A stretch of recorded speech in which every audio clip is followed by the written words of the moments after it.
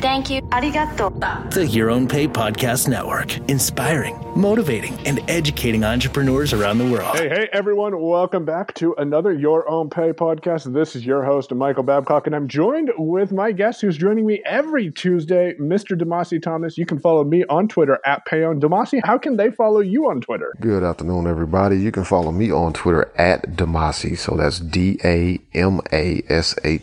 Go ahead and do that. And his Twitter link in mind will be in the show notes at yourownpay.com/DM2. Now, Damasi, what are we talking about on this episode? So today we're going to be talking all about calendars, and me and Mike both are heavy calendar users. You should be too, because if you don't know what you're doing and when you're supposed to be doing it, that's when things start to slip. So all about some calendar management tips here today, and we're ready to get into it. So Mike, what are you using for your calendar service? I am using the G Suite products, and that comes with the Google Calendar. Now, I right now am using the native calendar on iOS as well as the native calendar on OS X. And let me be completely transparent. I was not a calendar person until about February of last year. And my wife purchased me an Apple Watch. And once I got that Apple Watch and had my next calendar event on my wrist at all times, I started implementing my calendar more. So what about you, Damasi? What are you using for your calendars? I'm also using Google's calendar service through the G Suite services. For anybody else out there who may not be using, if you are a Google user, period, you have a free calendar application, free calendaring service there. iCloud also provides calendar through Apple, Microsoft as well. So you probably already have a calendar that came along with whatever email service you're already using. As Mike said, there are a lot of people who don't use their calendars until they have a reason to. That's an awesome story though, Mike, that you started using it once you had your appointments on your wrist, and you've come to understand the importance of knowing where you're supposed to be, when you're supposed to be there, and what you're supposed to be doing. And that's so true. And for the longest time, it was so difficult for me to get events into my calendar. I got to think about what day of the week is this event going to be on, and can I email this person to get things put together? So we'll talk about tools in this episode to help you with automating that process, because Damasi and I are both all about automation. I think that's why we connect so well. I got a tip for you right now, man, that will help you get those appointments into that calendar a whole lot easier. If you're on iOS or on Mac OS, Mike said OS 10 earlier, but we'll forgive him because we're all still getting used to the change. But if you're on Mac OS or iOS, unfortunately, these are just Apple platform specific applications. Fantastical is an amazing application. Two things I love about it. First, one, the issue that Mike had is also an issue I used to have too as well, getting the appointments in the calendar, because it takes so long to go through and fill out each individual field, yet you need all that information. Fantastical takes natural language input and processes it and creates your event.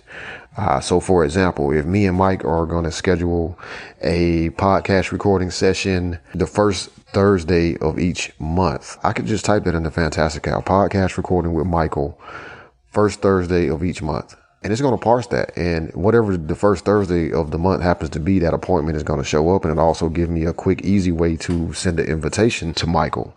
Now, that's a more complex input, but you could just simply say, hey, I have a doctor's appointment next Friday, and that will also work. So it's an amazing service. You can also point it to a location, doctor's appointment at wherever the place may be, 123 Main Street, and it's going to also save that information in the correct fields at the correct time, and you're done. It is amazingly simple. Now, Damasi, if I chose to use Fantastical on iOS or OS X, does that mean that, or iOS or Mac OS, does that mean that I have to not use Google Calendar, or does it integrate with Google Calendar so I can get those events on all my devices as well? It will integrate with whatever calendar service you're using. So for us, Google Calendar is still going to work fine. Any other calendar service that you are using. So on iOS, it's going to use whatever calendar service you have already set up through the settings app. On Mac OS, I almost said OXX then, Mike.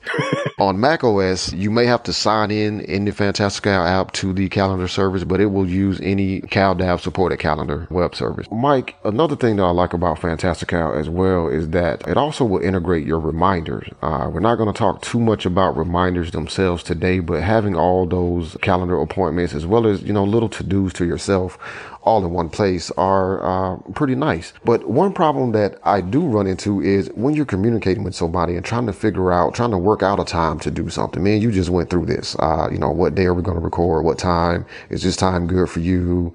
I don't know. Let me check my calendar. So, there's got to be a tool or something out there that will help make this a little bit easier when you're trying to coordinate with somebody else. There are two tools that come to mind. One is free, one is expensive. There's a free tool that I use, and there are several of these out there. The one that I use, and I do have one gripe about it when it comes to accessibility, is Calendly. Now, what Calendly will let you do is I can send Demasi a link that says, hey, click on this link and figure out what time works best for you.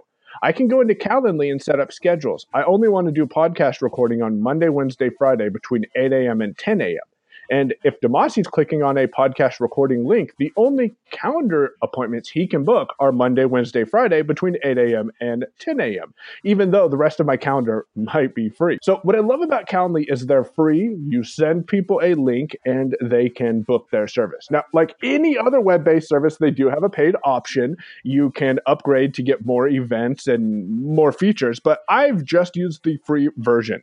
The complaint that I have about Calendly is you can set up your events with VoiceOver just fine. I'll link to the form in the show notes, but you can set up your events just fine. However, for a VoiceOver user, and I haven't tried this on Windows, you cannot actually turn the events on. So when someone clicks on a link, they'll see that this event is not active because a VoiceOver user can't turn it on independently. So that's the number one complaint about Calendly I have. And as I said, I'll put a link to the forum where we're talking about accessibility issues on Calendly in the show notes for today's episode. So the second tool that I use is about $42 a month, and it's a business tool that Demasi actually has experience with. And I'm going to ask you about your experience with this because some people get a bit overwhelmed because they overthink it, and maybe I'm presenting it the wrong way. Demasi and I were emailing about the podcast, and when we determined that we wanted to actually schedule an event on both of our calendars, I carbon copied what I call my assistant. That's Amy, A-M-Y, at x.ai. Now, x.ai is an automated service, not x.com, but x.ai, and it will book calendar events for you.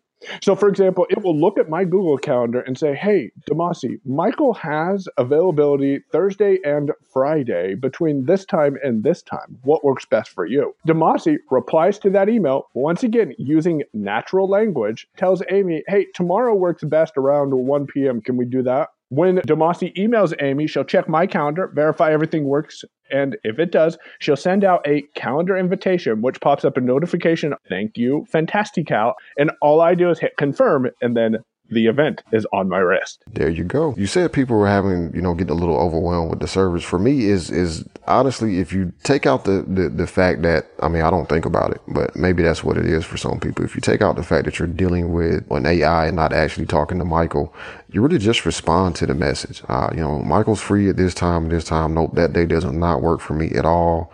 I am free, this day and this day. I get an email back that says, okay, well, Michael has this time available on Wednesday. Does that work? Yep, let's do it. All right, we're done. So it's just like me and Michael were having a conversation about, what time we want to do it, except just, Michael's not having to check his calendar and look at it to make sure that this time works because it's being done in the background. And then like he said, he gets a notification that an event has been created. Does he accept it? And we're off and running. Now, Mike, you mentioned, of course, I know you're like me using Google's calendar. Does this X.ai service work with any other calendar services? So it's interesting you bring that up. X.ai works right now with They are working with Google Calendar and Office 365 for Business. One of the caveats that I have with this service is Amy can book appointments for me all day long as my events that I'm doing during the day are in my Google Calendar. And Demasi, you might have a way to get around this. If not, then maybe our listeners do. My wife and I use iCal to keep our family doctor's appointments and other events in sync. Now, admittedly, we probably should move the family to Google Calendar because that's what I'm using for business. But right now, that's what's working best for us, for our workflow. The only drawback is at this time, X.AI does not integrate with iCal. So it is possible that Amy could book an event for me that is free on my Google Calendar, but is taken up on my family calendar. So just be aware of that. That has happened to me twice. However, I'm getting to be better with that because you can also shoot Amy an email real quick that says, hey, Amy, by the way, I'm unavailable Wednesday from 3 p.m. to 5 p.m. So whenever we add a new family calendar event, I just have to remember to shoot Amy an email so she doesn't book anything then too. So I have an idea about that because I'm using family sharing through Apple. So we have a family calendar that we use for doctor's appointments for the kids, things like that. One thing that you could try to do if you would like to keep that workflow intact instead of shifting everything over to Google Calendar is there should be either a way to share that calendar with your Google account, like just share it with your Google email and add it to your Google Calendar and have it also show up there, or you may be able to grab a link that will let you subscribe to that calendar so that you can see the events there and just add that to Google Calendar. Be sure in your calendar app that you turn off the Google version of it so you're not seeing double events, but that may actually solve the problem because then that way Amy will be able to see those events because they're in your Google Calendar service. That way you don't have to either move everybody over because that can be a pain. Wives and family members hate when you move them off what they're used to. And it'll take a little headache out for you to have to remember to email her and say, hey, I'm not free between 2 and 3 on this day. I don't even know why I didn't think about subscribing to the calendar, but as you were saying that, I was looking it up on X.AI's website because it's one of those things that sometimes I will get into my workflow and then I won't look up how to simplify it because it's working for me. And I just looked it up and that's exactly what they say to do. Subscribe to the calendar in Google and then Amy won't double book you. And yeah, I am like that as well. You get into your workflow. Things are working, so you don't necessarily look at simplifying it until somebody hits you over the head and is like, hey, you could do this? Oh, gee, yeah. Save me 30 minutes. Awesome. Well, Tomasi, it's been awesome chatting with you about calendars today. And hopefully we've helped you, the listener, realize that you don't have to be guessing where you're supposed to be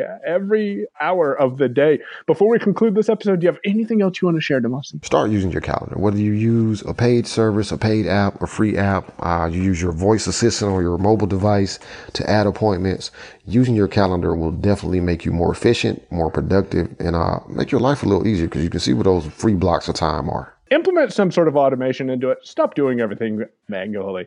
This has been a Your Own Pay podcast. Head on over to yourownpay.com/DM2 to get links to any apps or services we mentioned in today's episode. Thanks for listening.